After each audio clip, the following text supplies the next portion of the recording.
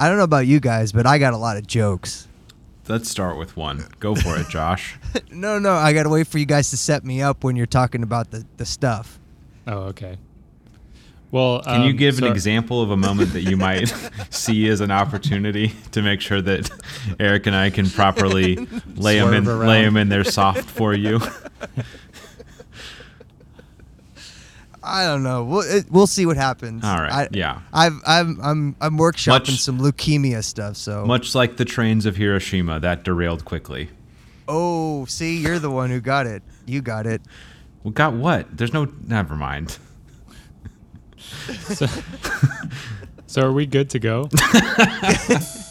Yeah, this is the show. This is the show. Quest never ending to find that beginning that came before everything.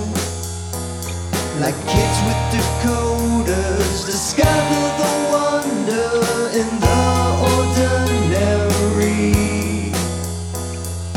We didn't write the rules. We just ride the torrents.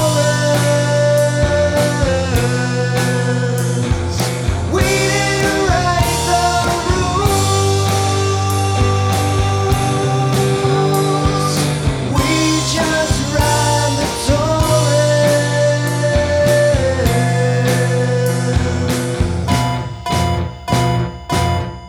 Josh, first off, I wanted to say everybody here on this call loves you. We're all here to support you. And we hate to do this to you, but we had to call this intervention so that we could talk about you reading 3 Body Problem. We need to discuss when that's going to occur. You do got to do it. Set actionable steps. Yeah, we need deadlines. We need a timetable, weekly check-ins. I didn't start it because I ended up, finishing reading about restricted data in America. And yeah, this is not a blame session. This is not about the mistakes you've made. This is about what corrective action we're going to take as a group to move forward. Look, in the future, I'll have plenty of rowing sessions that I'll be able to just get in, I don't know, yeah, this is all about a chapter. This is all about your perilous lack of free time. You guys don't understand how hard it is to try to figure out how to fill a day. Mm-hmm. Yeah. Chapters are pretty small on this book, I gotta say. It's true. They're bite-sized, action-packed. Just like, so there's like 100 chapters. I think there's 35 in the first book. I don't remember if they're even numbered. Yeah, they are numbered. Cool. Yeah. The book I'm currently reading is that Annihilation book, and it only has like 5 chapters, but it's like 195 pages. Okay. So it's just one of those ones where you scroll through and you're like, oh, okay, this one's gonna take a while. Yeah. Never tell yourself, I'll finish this chapter and then I'll go to sleep. Yeah. It luckily breaks it up with like little tildes in between. But like the tildes where they go all the way across the page? No, well, I mean, it's, a biology-based sci-fi book, so it's got a little fern like twig instead of a tilde. Yeah. That's nice. Cute. Did you get to the bear yet? Are you familiar with it? Because he's clearly seen the movie and nothing else. See, you two both knew this was a movie. I didn't. The weird thing, though, with the cover of this book, and I don't know how else to describe it, that the cover and then the back cover, like the cover of it has kind of it looks like what are those plants that eat things? Like, not parasitic Venus plants, flytrap? Well, yeah, but like just the name. It looks, I guess, like a Venus flytrap-ish plant, one that would eat you. And it's in this kind of green color, and then the back cover is also green. But I swear to you, in the sunlight, it is neon yellow. Like, I think they did something with the ink to change where it changes color. It's like an iridescent something. something like that, but it's not shiny at all. It You guys plays remember into those? the story, I think. You remember those Camaros No. when we were in high school, or when No. I was in high school? Nope. That were like, it was like green, but then if it was in the sun, it kind of turned purple. I don't remember that. Yeah. Somebody has a Tesla like that here. Is that the the only thing I remember is vaguely after the first Fast and the Furious, some people had like purple cars that from different angles were different colors. Is that what you're talking about? Yeah, it's kind of like that. Kind of has a glittery effect to it. There was a name for it. Iridescent. Could be that name. Iridescent Camaro. Iridescent feels like too big of a word for the demographic that was most interested in these cars. Yeah. They would have called it something like translucent, but got it wrong. Some kind of mist. Yeah. Something mist. Shiny. Shimmer mist. Shimmer mist is a solid guess. I don't think that's far off. See, we typically record in the mornings, but you're catching nighttime Eric, where I'm on the ball. Oh yeah. No, Eric's got his Type 5 ready. So. Well, so Justin, we have you here because you know history, Sort of. right? Some. I don't think I know how you know history, though. I have a degree in history. Okay, well, I didn't know that. That certainly helps things. Then. I did my undergrad in history with a minor in political science and economics. So just an Okay. amateur, eh? I mean, Underachiever. that definitely qualifies me as an amateur. I learned how to write. I learned how to read what other people had written and reframe it in a way that sounded like I had thought of it. That is the history degree that I acquired. Every Yes, one of our yeah. conversations now makes sense. But it's not just that. It's also reading like a bunch of people and then deciding these 3 people have no idea what they were talking about, and these 5 people they have. I'm down with what their point of view was on this matter. Yeah. And then finding just enough cherry-picked source from primary sources to justify my perspective while ignoring the bulk of the evidence. Yeah, exactly. Right, Yeah, exactly. you understand. Yeah. You know what I'm talking about. What was your focus? Do you have a focus in when you get a history degree that it's like this year time frame or this area of the world? Some institutions do. The undergrad program I went through did not. I sort of self-selected a focus of Cold War history just by filling all my electives with that. Mm-hmm. But it was not a true focus. I didn't have to do a capstone. There was no nothing built up to anything else. I just took as many classes that were focused on Cold War history as I could. Were you interested in that? Because I don't know about you, but every history class I ever took, obviously the book went all the way up to the present, but they never made it past. This is a Mike Reiner joke, but Yes. they did never make it past the cotton gin. I would not say that was what inspired me to pursue history as a higher. No, I'm just meaning the focus for extracurriculars in the more modern era. No, I mean my interest in the Cold War was that. It felt like my mom in particular, she watched the NewsHour on PBS every night, and That's the one with the clicking talk, right? No, that's the one that's on public television that has. Oh, okay. Yeah. I think you're talking about 60 one Minutes. Yes. Right? Yeah. No, it's the one that's very serious, and that when Europeans With all immigrate the- here, it's the one that they watch because they're like, Yeah. oh, this is a news program, as Yeah, opposed 'cause to none- random none- flashing lights. None of the anchors are attractive. No Judy one was Woodruff, chosen. Judy Woodruff has got some moves. Don't sleep on Judy Woodruff. Maybe not anymore. Those moves might have left her, but let's not. Well, I don't know what you're talking about. May she rest in peace. But I don't know. I think that I had a framework that existed from growing up in the 90s where I was trying to figure out, looking backwards, how did we get to current state? Okay. And so a lot of that is defined like 1944, 45 on. And then there's like some like trying to understand my father, right? Like the way everybody in college is to an extent trying to understand their own context. Like my dad graduated from college in 1963 and joined the Air Force. Like, yes, the Cold War had an impact on the rest of all of our lives. Yeah. I know my dad like had joined the Marine Corps during like the somehow 4-year period where the U.S. was like not invading any country. Yeah, the super chill days. yeah. That like one sweet spot of like no invasion. So it was kind of like a, at least from my perspective growing up, it was something that it was like, I would say in the household, he was envious that people were able to go invade other countries. So that was kind of the context I had.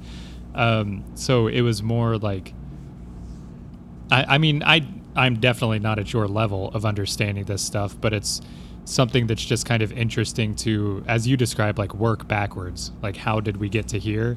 Because whenever you look at, anything in the continent of Asia, you're getting such a different perspective through modern events than what seems to have actually happened there.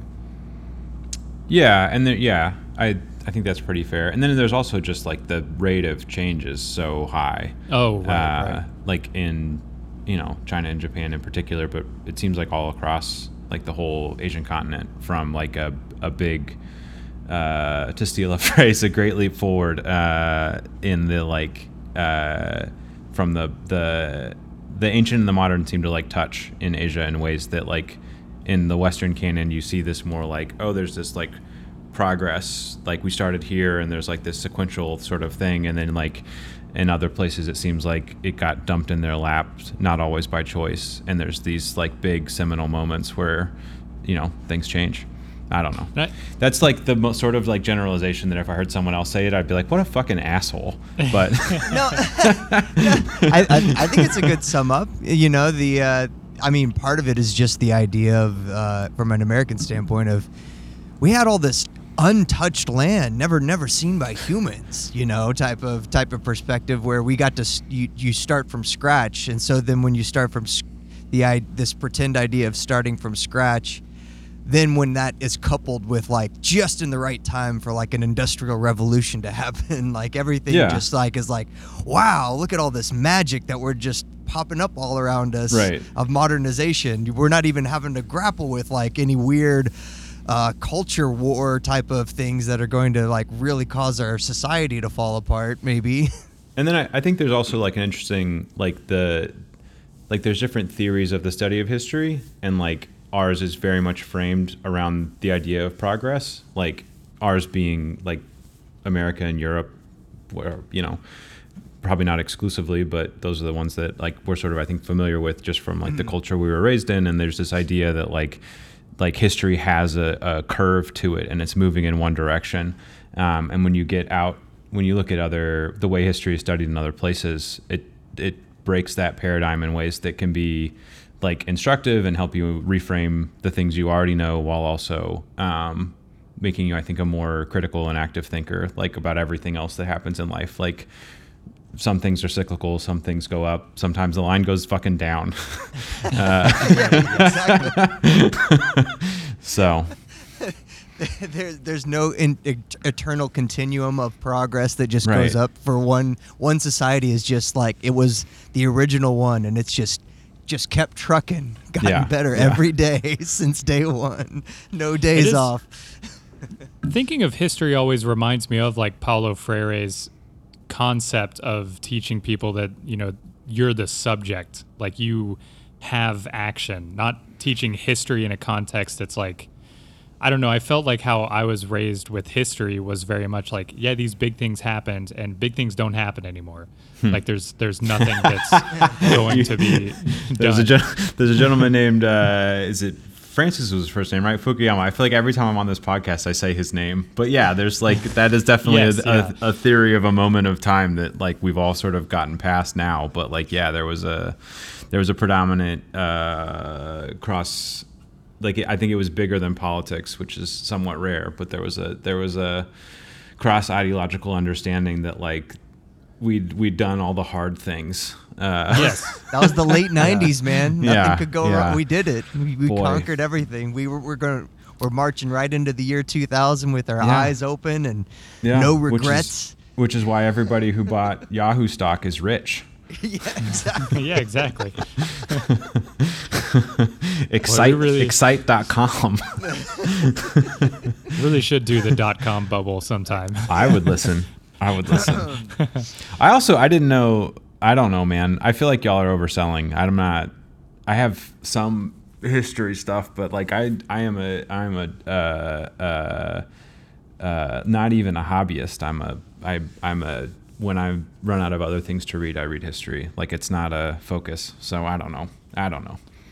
Well, I mean, having a degree, like it's something you can fall back on, so you can put things in better context. So I think that helps with, especially like this, this topic that's much more like, I don't know. I think I wanted to stress in the episode last week how all of this stuff was made by humans. All of these decisions were human based, which Sure. is something that I feel gets left out whenever you look at these big moments in history. Like not left out, but it feels way more alien almost. Like it's, you know. I think sorry, not to like I No, hate go for it. But the other thing that like you asked why I got interested in history. I also pretty early, I probably like, I don't know, whatever, age doesn't matter, but like relatively early and when I started trying to think about and conceptualize the world, I started to really strongly reject the idea of evil. I feel like evil is like a thing that people use to not have to look at how all human decisions are made by humans who are operating within a framework that you can understand. It might hurt you emotionally and psychologically to understand it, but you can understand it and you can put yourself in a similar place in a, you know, for a moment of time to, and that like evil is an obfuscation of the impact of human decision making and the momentum and trajectory of human decisions and how they can pile up. And so like I think history is a way sometimes to like dig into that and to look at how, just like you're saying, Eric, like things that we want to like just say are evil and then not have to stare right at, like it's, you know, you should regard them. Yeah, and I think that applies perfectly with this situation, just because, which, you know, is probably not the best term to use. Just This little situation incident. Yeah. It was it's- a tough afternoon lunch. Yeah. Well, 8:15 in the morning is a weird time for lunch, but whatever you got to do.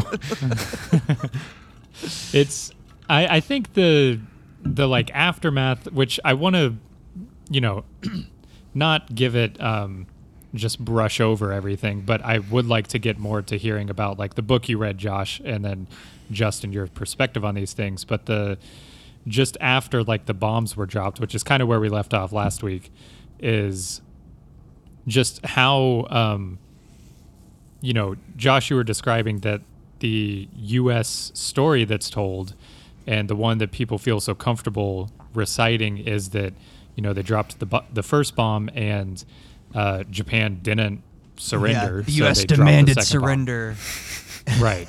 at the end of a saber, and then they said no, and so we were like, well, we're doing it again. Right. And so I think the understanding that like the emperor had expressed to people that he wanted to end the war and just wanted to make sure that he wasn't going to be held responsible as the head of the military, which would probably mean execution at that point. And, you know, people like MacArthur were saying, why don't we just take their surrender, saying we don't arrest him so he can tell their military to stop fighting us?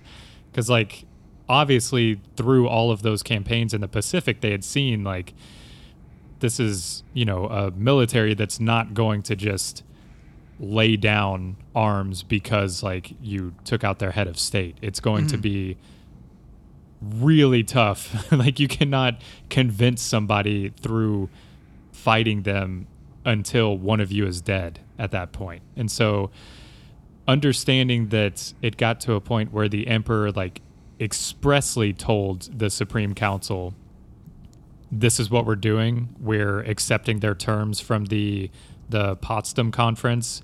And then the U.S. gave those terms that was like, here's what you're going to do. And it gave specific instructions for the emperor to, you know, like, you're going to tell the military this, this, and this, which implies we're not arresting you. You're still in some capacity in charge of controlling this stuff, just enough to like stop the war.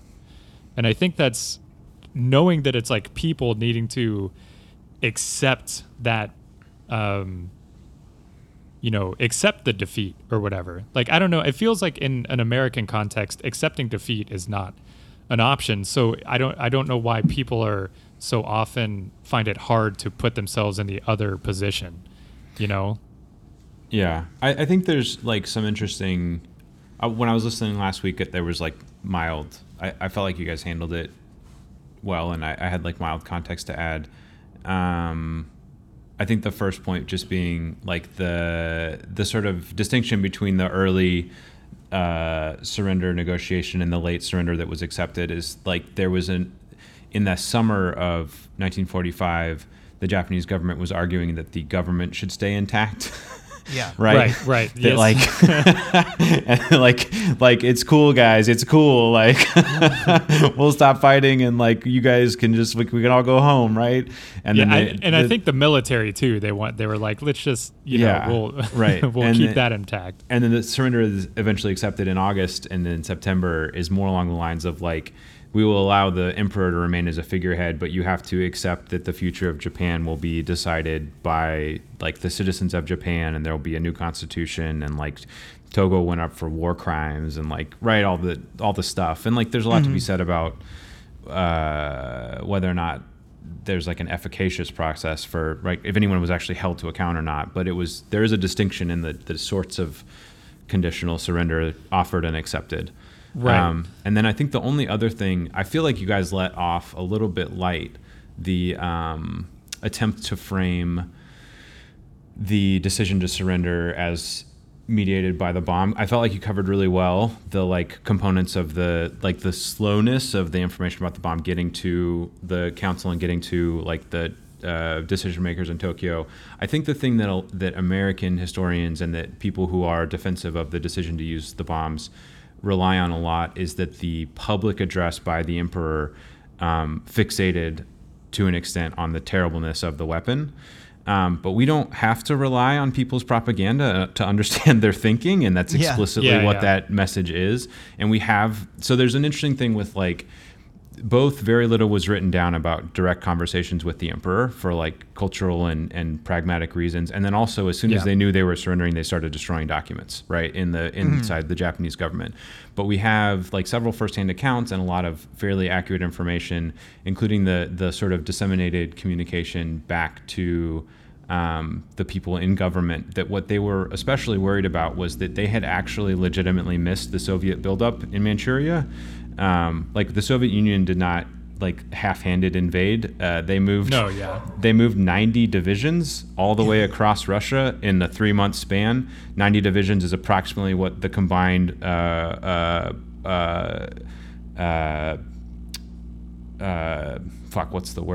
the combined force put into the Western invasion of Europe by the Allied powers other than the Soviet Union, right? So like it's nothing to like shake a fist at. And I think that they don't use I don't know that there's source for this directly, but I do think that you can argue that pretty effectively that Japan's decision to surrender is not that different from the people who abandoned the lines in Germany to make sure they were on the correct side of what became the division between Eastern and Western Germany, right? Like people are making strategic decisions about like, who do I want to surrender to? And once, a couple million battle-hardened Soviet soldiers like flow into China, you're choosing between surrendering to the Americans or being totally overrun by the Soviets in the long term. And then I don't know did you all read about the like Operation Olympic stuff at all? It doesn't ring a bell. So Operation Olympic was the planning for the invasion of Japan, and there's this weird like circular logic, or not logic, but the circular chain of information where the U.S., as you guys mentioned, was reading literally everything that was communicated by anyone, like even by our allies by the end of the war, like we're reading every diplomatic communication between France and Switzerland, like all of it. And so the U.S. Plan for invasion was specific and fairly drawn along like pretty narrow lanes. And while the U.S. was trying to figure out whether or not they'd accept the surrender of Japan, they were also reckoning with the fact that the Japanese had accurately predicted essentially all of the strategic decisions the U.S. was going to make, and were preparing for the invasion in exactly the right ways. And it was going to come down to whether or not to use the bomb to like soften Japanese fortifications. And the Japanese were actually considering the same thing, which is that we can make all these preparations, but what difference does it actually make if they can vaporize them like in real time the day before the boats hit? So I mean, like the impact of the bomb is not fear of civilian loss; it's fear of the collapse of the Japanese military and what that would mean for the people who are trying to hold on to power. I don't know. I wandered a little bit there, but I feel like that was everything I was trying to say. Yeah. Just the reiteration too that they, from the emperor on down, they decide to surrender because of the devastation of Hiroshima. But it's just that they are learning fully of the context of that devastation when the bomb on Nagasaki is dropped. When Russia is invading Crimea those things they get the information of that like at the same night. I don't think they cared about same Crimea. Meeting. Or not Crimea. Sorry. No. that's just current times. Yeah. Don't worry about that. Sorry. But I do think, I don't know that I believe this strongly, but I think that there's an argument to be made that like the timeline's probably slightly different, but just the Soviet invasion of Manchuria is enough. Yeah. Japan probably surrenders without the bomb, right? And like maybe they surrender in a different context, but like, it's not apples to oranges to say if we don't drop the bomb, 2 million American service people have to die in Japan or whatever. Like, and that's the other interesting thing. The other interesting angle though is too like we find out in the 3 to 5 years after the bomb is dropped just how much Soviet intrusion there was into the Manhattan Project and how much information they were involved with directly during the entire development of the bomb. But there's very little, like I didn't even read anything about, oh man, we didn't realize that Japan knew everything that was going on up to the Trinity test and everything like that. Like Japan doesn't, it's almost like they don't have the extra espionage knowledge to know what's going on behind the scenes to make the decision before they have to make the decision, Well, and did it, I actually don't know this. It's an honest question. Like, did Imperial Japan have access to uranium? Like, was that, or like... They have a very small contingent of scientists that are working on it to the equivalent of about $1 million a year during the war project. And they're just looking at fission. But I don't know if they have access to uranium, because that's the other thing. When the United States starts to work on this and they get an idea, one of the first things they do is, even like before World War II, is they're capturing up all of this places on Earth that are found where any uranium is. Right. Like they're like taking stock of it before anyone else does. If you're gonna play the game, play it hard. Yeah. I suppose. I think the one thing too that also is very, contingent on the culture of the country at the time in Japan is the war, had ground to such levels that, as we mentioned, the Navy was pretty much non-existent. They just used their battleships as stationary anti-aircraft, and their Air Force had been so decimated they were using old planes with brand new pilots, they had so little fuel, they were doing just suicide missions that only a fifth of them hit their targets. So it was not a well-running machine at that point, when it had been for, probably a majority of the decade, I would imagine, or even before that. So the bombs at that point, there's a statement from Sako Mizu, which was the cabinet secretary at the time, and he said that the atomic bomb was, quote, a good excuse to end the war, because it meant that they didn't have to blame the military for losing it. They didn't have to blame manufacturing, and they didn't have to blame the Supreme Council, the Emperor, anything like that. It's no shame. Which is, yes. So it's one of those things that it's interesting also that it presented itself in this way that, as you mentioned, Justin, like the public address is very much propaganda, where it's like these evil, these Americans who have no concern for life are just going to wipe out everybody if we don't surrender. Yeah. That's still... Which, while very true. They knew who they were talking about. Right. It can couch it in a way where it also shows, like, the public, which, if you're the emperor, you're not...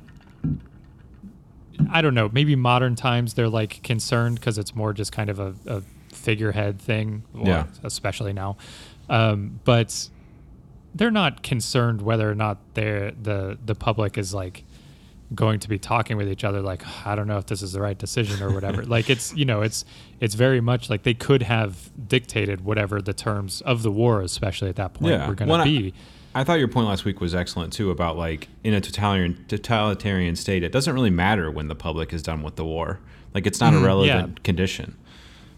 Yeah, it's something where I'm sure the people who are like having their house burned to the ground from a firebombing are not too pleased with things going on, especially because their this war's not going great all of a sudden, guys. Yeah. I mean, until it personally affected me, I was gung ho for the war, but now, shit, guys. But that doesn't impact their productivity for things, because what else are you going to do? Like your only job is, making rubber for the military, and you want to quit that, like in this society? Well, there's certain, ways that they can go about getting you to work too, if your job is to produce for military resources. Right, exactly. So I think moving on from that is, unless you two have anything else to add. No, I had one dumb history trivia thing, which is that the atomic bomb is not the most expensive weapon system deployed on August 6th and 9th. The B-29 cost $1 billion more. And they had to special plate those ones too, to make them light enough to fly and stuff. Yeah. That ship. It's like, I mean, they're both technically impressive achievements, but the B-29 is nothing to laugh at. Like, and there's a lot of stuff that comes later that has civilian applications in similar ways, or not similar ways. I think it's an easy argument that fission is a bigger deal. Sorry, I don't mean to. Well, I know. B-29s power all those homes all over Europe. The next time I come see y'all, it'll be on a B-30. We've gone one step farther. Sorry, anyway, that's all. I'm done. That's a mighty cool history degree you got there.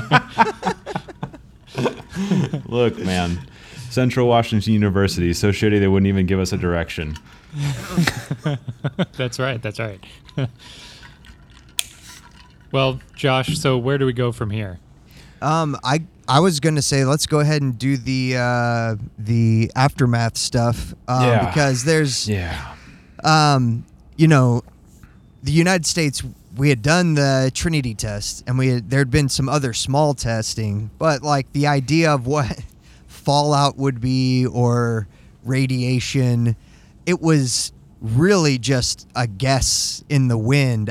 There was no real way of knowing it, even after the Trinity test, because you just have one of one to measure anything against at that point as well.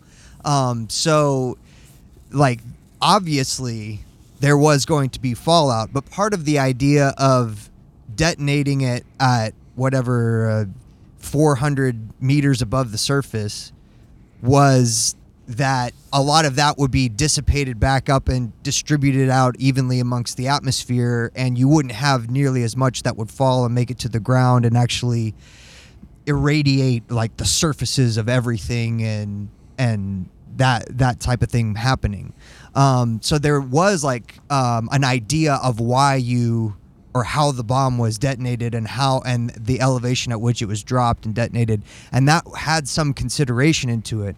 But even then, like they underestimated the destructive capacity of the bomb just from the explosiveness and just from the pressure wave. They underestimated like all of that stuff.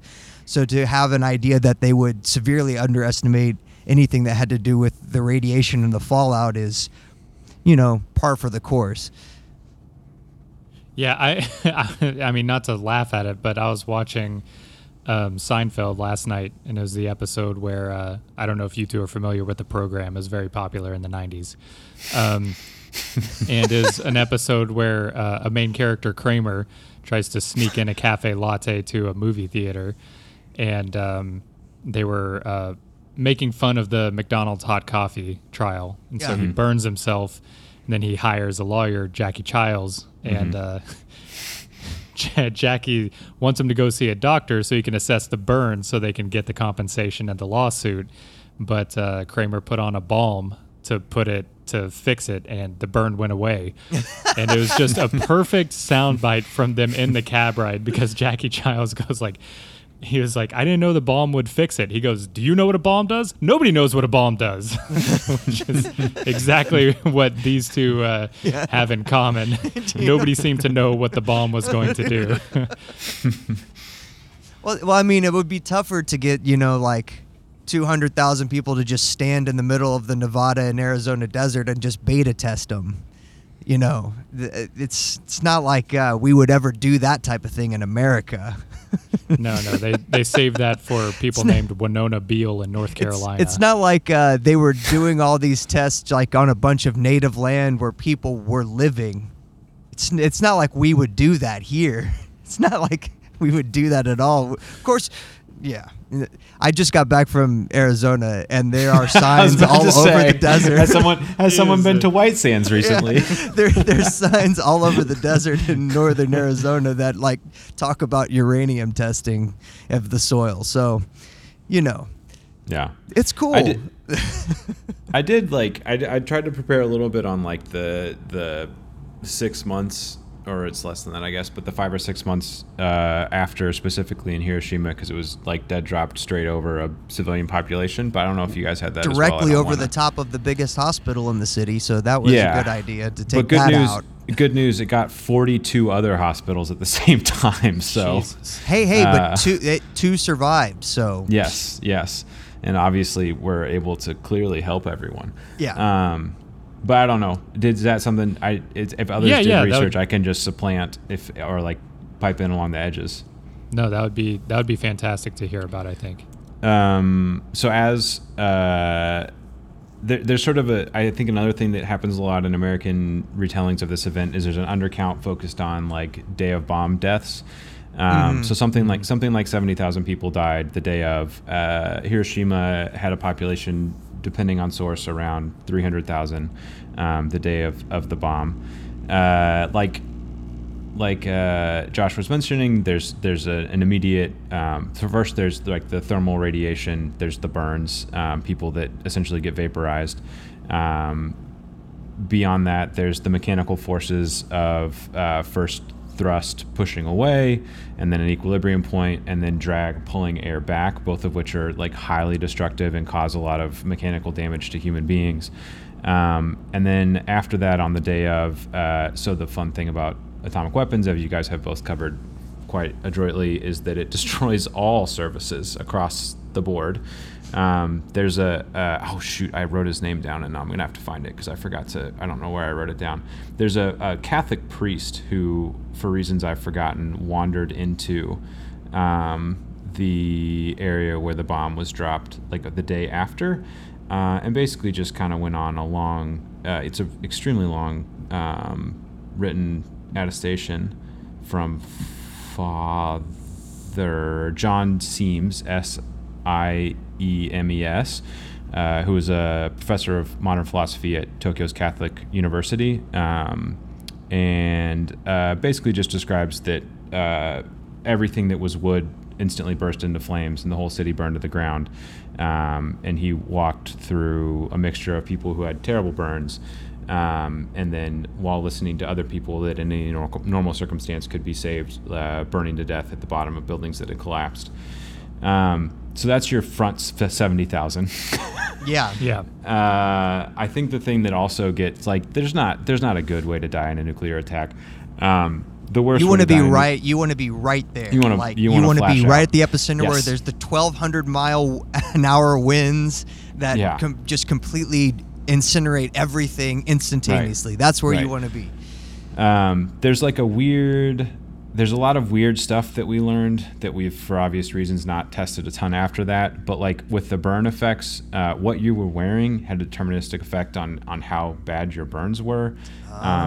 There are pictures of people who were wearing like shirts that had like a crosshatch pattern on it, and they have terrible burns where one color was, and their skin was protected in others. The heat was so severe that there are two effects that have not been observed in any other circumstance. The first is that the heat radiated from the bomb roughened the surface of polished granite, like just in the open air.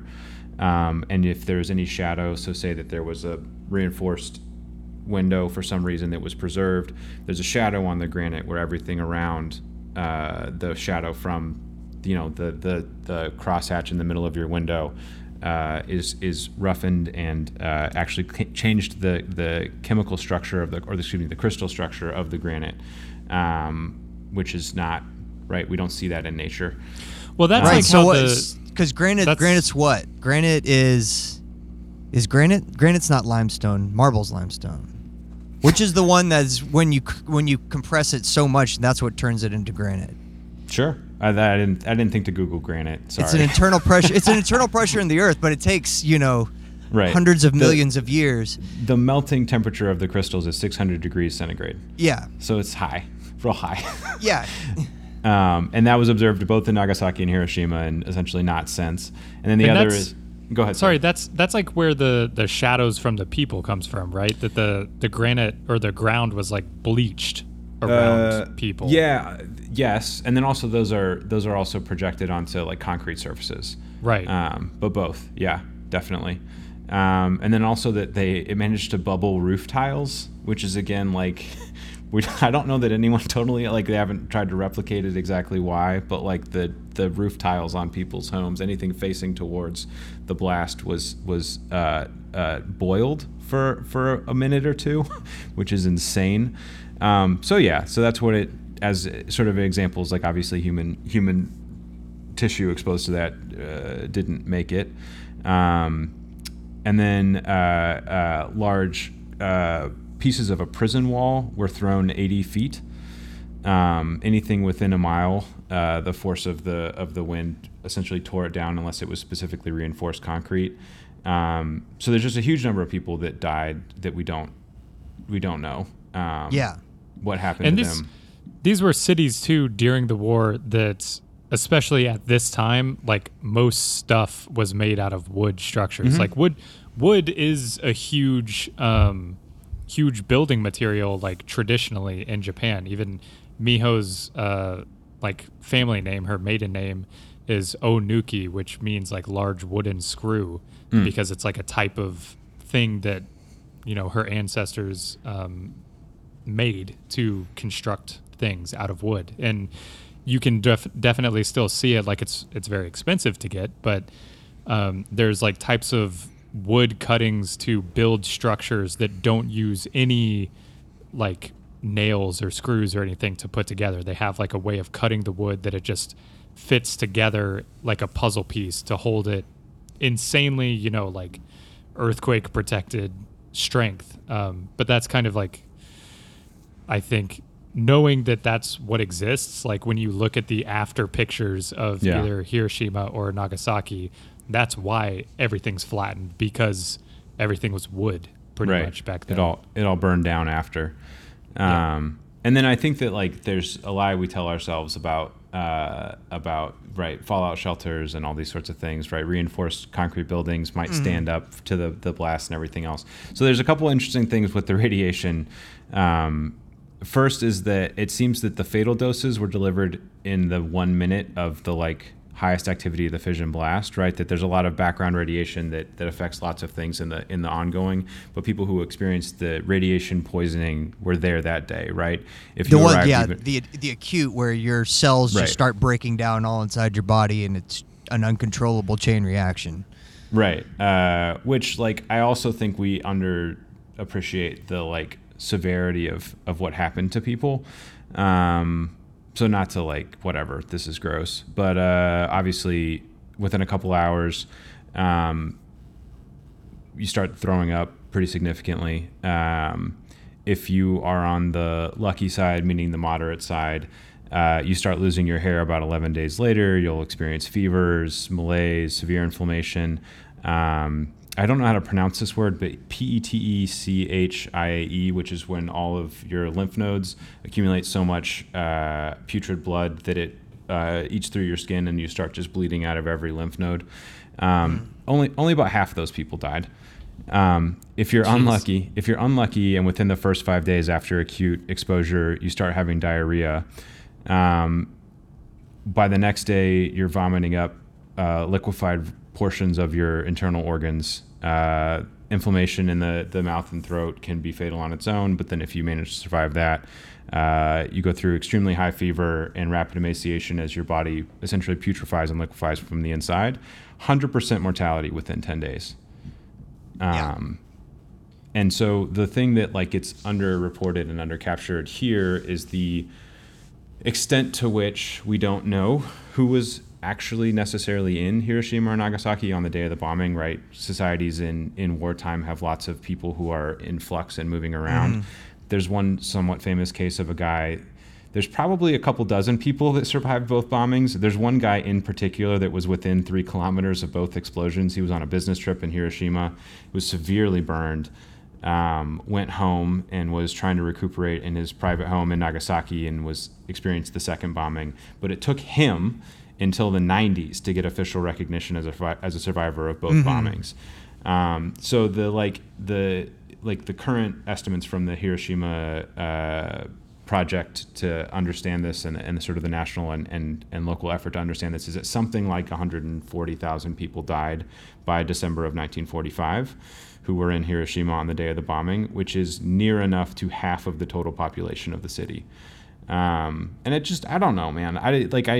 I feel like this feels rote because I've had this conversation with people a couple times where they're like trying to argue with me about like that it was, oh, we had to save this, we had to, and like, I just don't think we think about enough or that we acknowledge enough or we really look at enough, like the severity of the horror that was perpetrated and that like it is in many ways it is just as bad as firebombing and in many other ways it is exponentially and almost impossible to comprehend worse.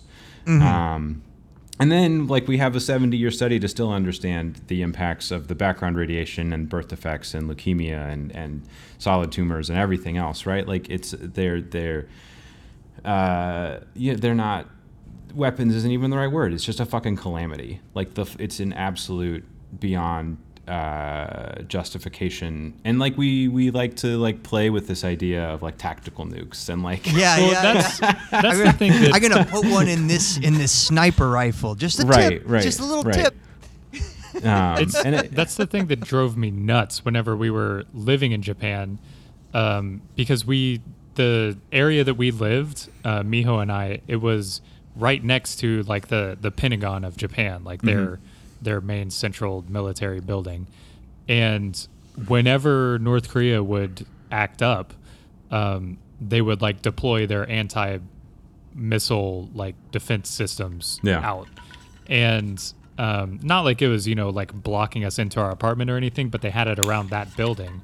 And so like we like we literally went to our my in-laws' house one weekend just because we're like, maybe 15 miles will save us a little bit. I'm gonna go pitch a tent next to the Pentagon.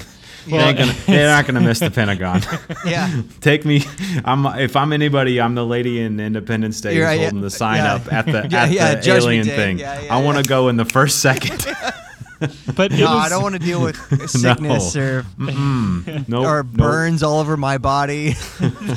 They're I luckily survived. they're off to the west. You know, the wind we would think go to the east, right? Because the Earth is spinning. I don't know, but that's the point. Is it's the radiation in that first minute acts like X-rays, right? Yeah. Like it's Okay, not. yeah. It's not Well, the that's true. background. The drift, the wind is not right. You are experiencing ionizing radiation at a level that will or won't kill you based on factors that we still don't understand because we don't do this to people.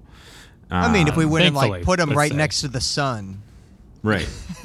Right. But you it could was- get it just right after a solar flare. You just put a person like right next to it. You could test it.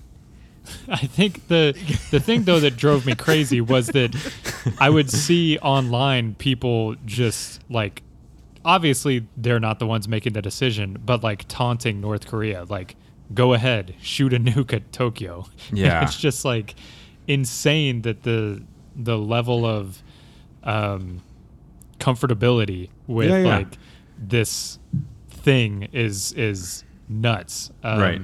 Which I still and- feel like Doctor Strangelove tackled fairly well. Like it's Yeah. always Yeah. it's worth it to rewatch. But anyway, go I ahead, sorry.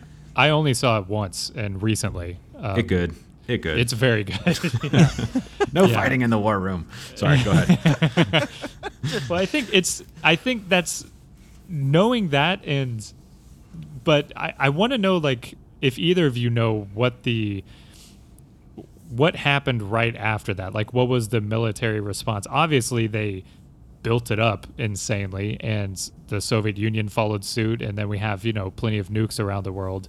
But, like, do you know what the thinking is going into that of, like, because I know right after the scientists were like, we didn't know it was going to kill so many people. We thought it was just going to be 20,000, which is, again, an insane number to think, like, is okay to justify it personally.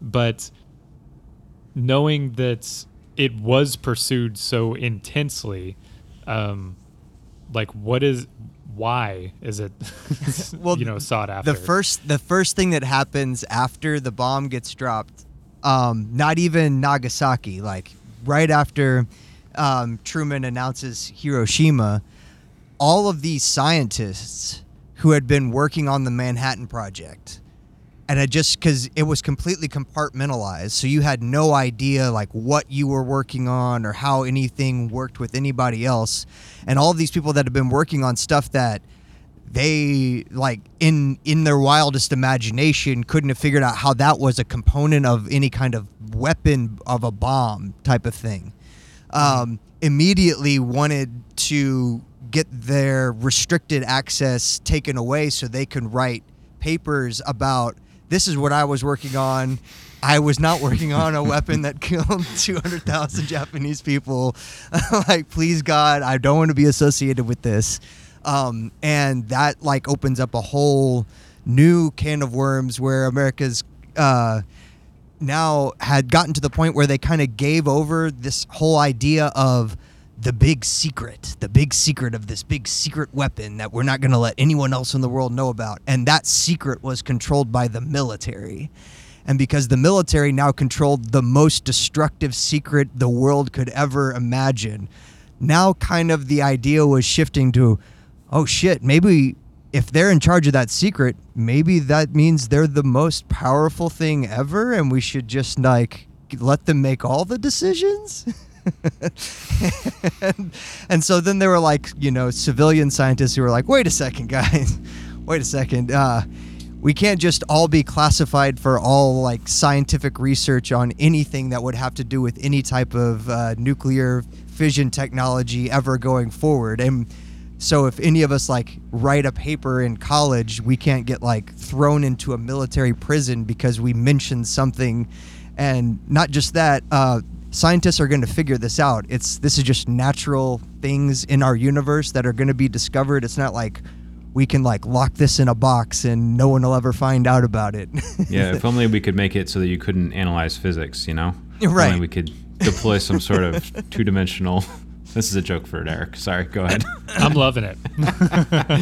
So you get like lots of committees that are like fighting each other, like military committees that are like, no, we have to keep everything secret for the safety of the country, and even to the point to where they're like, it's worth it to halt any type of technological advancement. That is more important than it is to divulge any secrets of this type of level that could possibly destroy our nation from an enemy.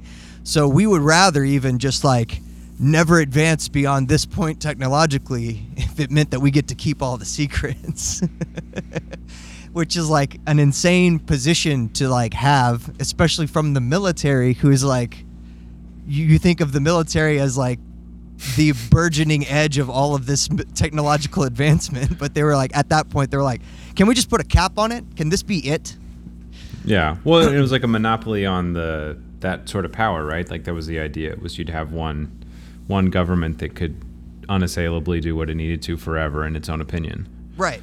And so the big problem then became that a bunch of the military guys that were in charge of a lot of these now what were classified decisions, they didn't have like any science backgrounds. So everything became more about the how powerful the secret was and maintaining the secret above all else. Can you hear the dogs breaking into the room? Yes, yeah, just a little Only bit. a little. They're also distressed by this topic. Yeah. So in fact, the secret became more important than the science. So like even at one point, like a small vial of like spent sample of uranium goes missing in like 1947. That was originally part of the Manhattan Project. And there's like hearings in Congress, and they're bringing up all these scientists claiming that they're spies for Russia and they stole this and everything, and all these scientists are trying to explain. They're like, this material has no weapons capability whatsoever. It's not. If it's lost, who cares? It's not. It just has nothing to do. And like, it's a bunch of Republican congressmen that are like, I don't know. Uranium sounds like a scary word. Sounds like something you'd want to give to the communists. Exactly how it sounds whenever they're talking about like ISPs. Like, do you remember those hearings just a few years ago? Dude, listening to some of the stuff, and like in the Audible version of the book, they have like transcripts from some of the hearings. So you got the guy like doing the voices of the of the congressman and then the scientists in the hearing. That's great. It's like deja vu. Like just we're not in the worst time ever for like political discourse or anything. It's the same that it's always been, guys. I just listened to fucking hearings of a bunch of idiots who knew nothing about science accuse everyone of being a communist and that they should be killed for treason. So Yeah. it's all the same. It turns out everything is the Scopes monkey trial. It's just a question of whether or not the monkey is holding the nuclear football. Exactly.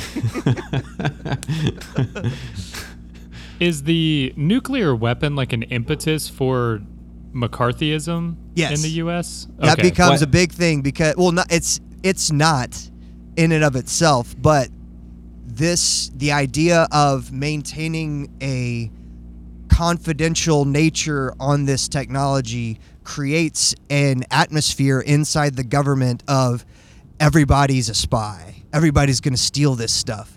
And so there's a large group inside the government that's like, it's dumb to keep any of this secret. The way to actually treat this is to just make it all open source.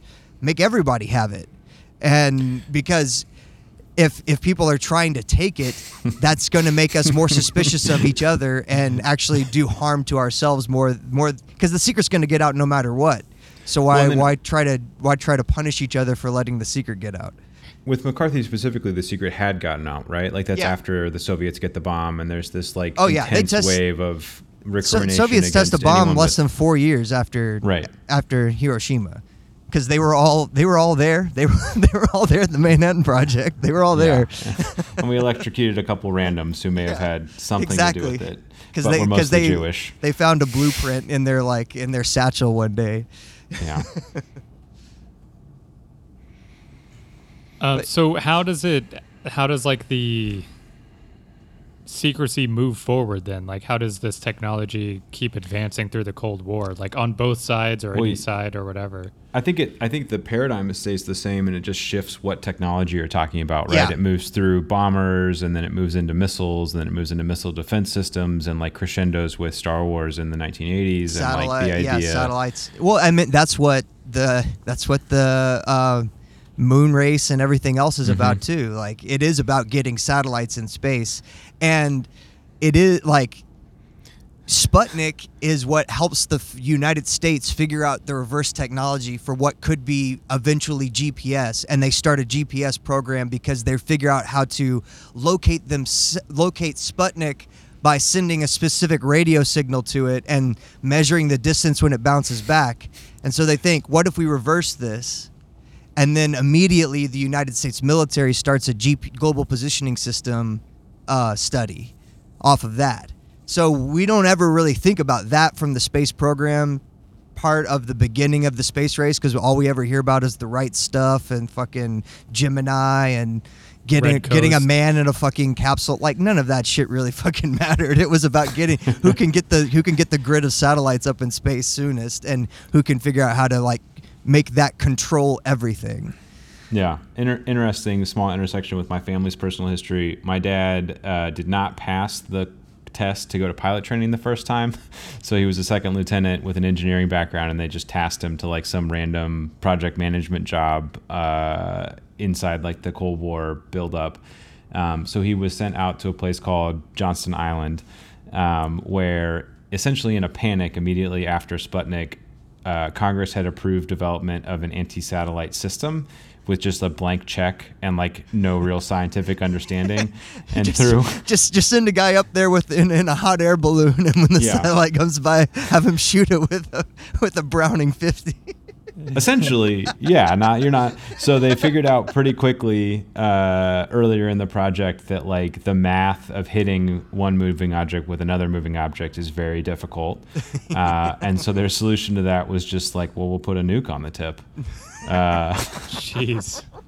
We got it. Let's use it, you know? And it's like a funny like thing. It was like my dad never told any of us anything. We just knew that he'd spent all this time on this island in the Pacific before, like after he'd married my mom but before any of us were born. And then like in like the mid 2000s, like he like was like, I was pushing him on it, and he like said like the program code, and I went and like there's like whole PhDs written, like it's like totally declassified, and like, but yeah, so they went out to Johnston Island and they built this whole facility where with 8K of RAM they could do just enough math just fast enough to get close enough that a fairly large nuclear weapon could take out a satellite from the ground. Very effective. A satellite the size of a soccer ball. Right. It had no like intelligence gathering, and then it was like immediately after the U.S. got to space, like the purpose of the program no longer existed, but like the check was written, so they finished it out and like deployed it, and it was operational for like 5 or 6 years, and then a hurricane took it out, and they were like, well, that at least ends our commitment to maintaining this. Hugh, no one's gonna absentmindedly fire a nuclear weapon at a fucking satellite just happening to go by. But they did do one. It was an inert warhead, but they did do a couple like test launches of the like the tracking and guidance systems, and like if they'd ever wanted to like vaporize Leica, they could have got that dog. They absolutely could have got that dog. That's actually what happened. So anyway, that's my like family history tangent for the evening.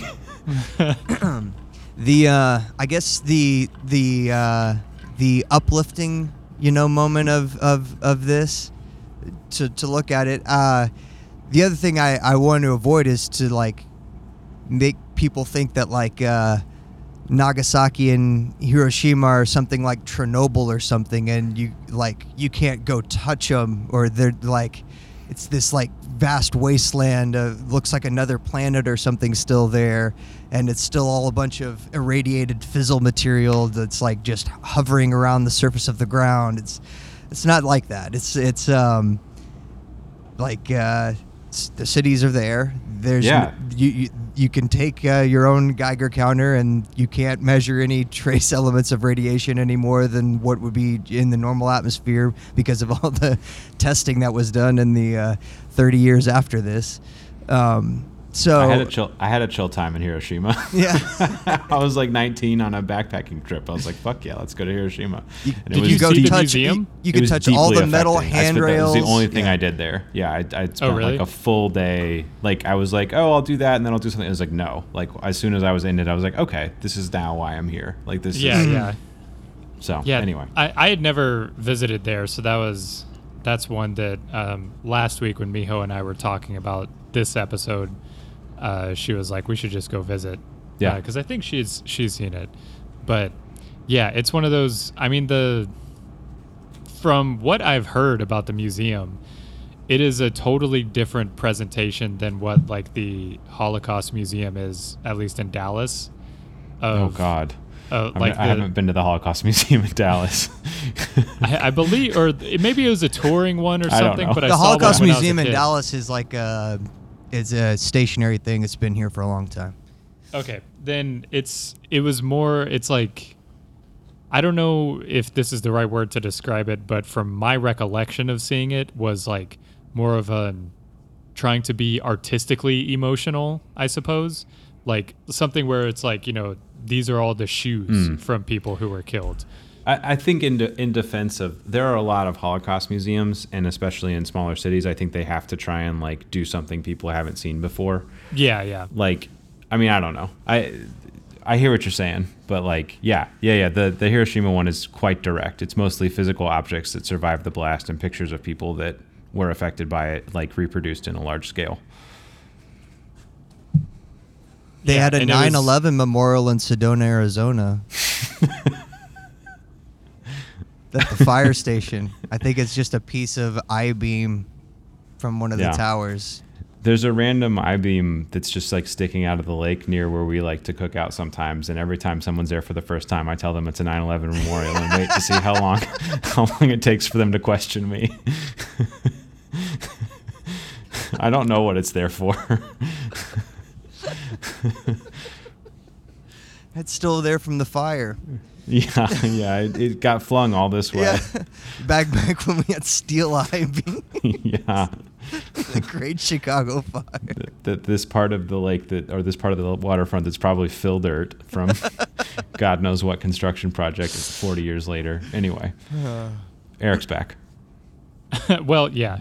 I was just gonna say, I think my chibi dog is going nuts, but I wanted to ask if you had any closing thoughts or important topics you wanted to bring up. I've got a quick hitter. I read a lot about the 70 years of research, like attempts at longitudinal studies, mostly, which like the Japanese took over in 1970 and they became much more effective. But the first 20 years were run by a consortium that was just a bunch of American military personnel and arrogant physicians. And among their many failed efforts, they built a permanent research location with a bunch of clinics and everything else, and somehow managed to build it on a military cemetery. And like, is it Shinto is the religion, right? Yeah. On a Shinto shrine / like military graveyard. Jeez. Do you know where? I mean, right outside Hiroshima, there's a name for the place. I don't know what it is. The buildings are still there, and the institute still utilizes them because, like, you can't unfuck the pig. But yeah. I'm glad no one Anyway. used that as a reason to, fly planes into the World Trade Center. Yeah, our ability to like make something just a smidge worse is unparalleled. That's amazing. Yeah. Yeah, and So. In last quick hit notes, when I was talking about how they were trying to decide the best methodology to keep all these things secret, even though they're all going to come to light. So they had a bunch of physicists that had been like heads up, like the higher people up on the Manhattan Project, And they were like, well, you guys, since you're familiar with like the science, why don't you guys just come up with like a protocol book? And so if we see like something like in a newspaper or a magazine article, we can say, hey, wait, that should be classified. And so a bunch of physicists came up with basically a decision tree that was like, if it says this, it's probably been stolen by the communists. If it says this, it's probably no harm. Just some guy was doing some, freewheeling journaling in his physics lab in a college. But if it says this, he's probably a communist. So it's like all these A/B decision trees, and the commentary is like, then they started actually using that as like, well, these are the rules. It's just black and white rules of how we're supposed to follow this. So all these people get dragged in, and like. The fact that they didn't just think maybe we should if we're gonna have scientists like write a big thing about like what could be a good decision making policy on how people should behave with like sensitive materials, like maybe they could have asked like a sociologist or like a psychologist or somebody, but to have a physicist who just like, it's just algebra, just fucking easy. They want to rely on if science. If he's this, for these he's decisions. good. If he's this, fucking communist, it's easy.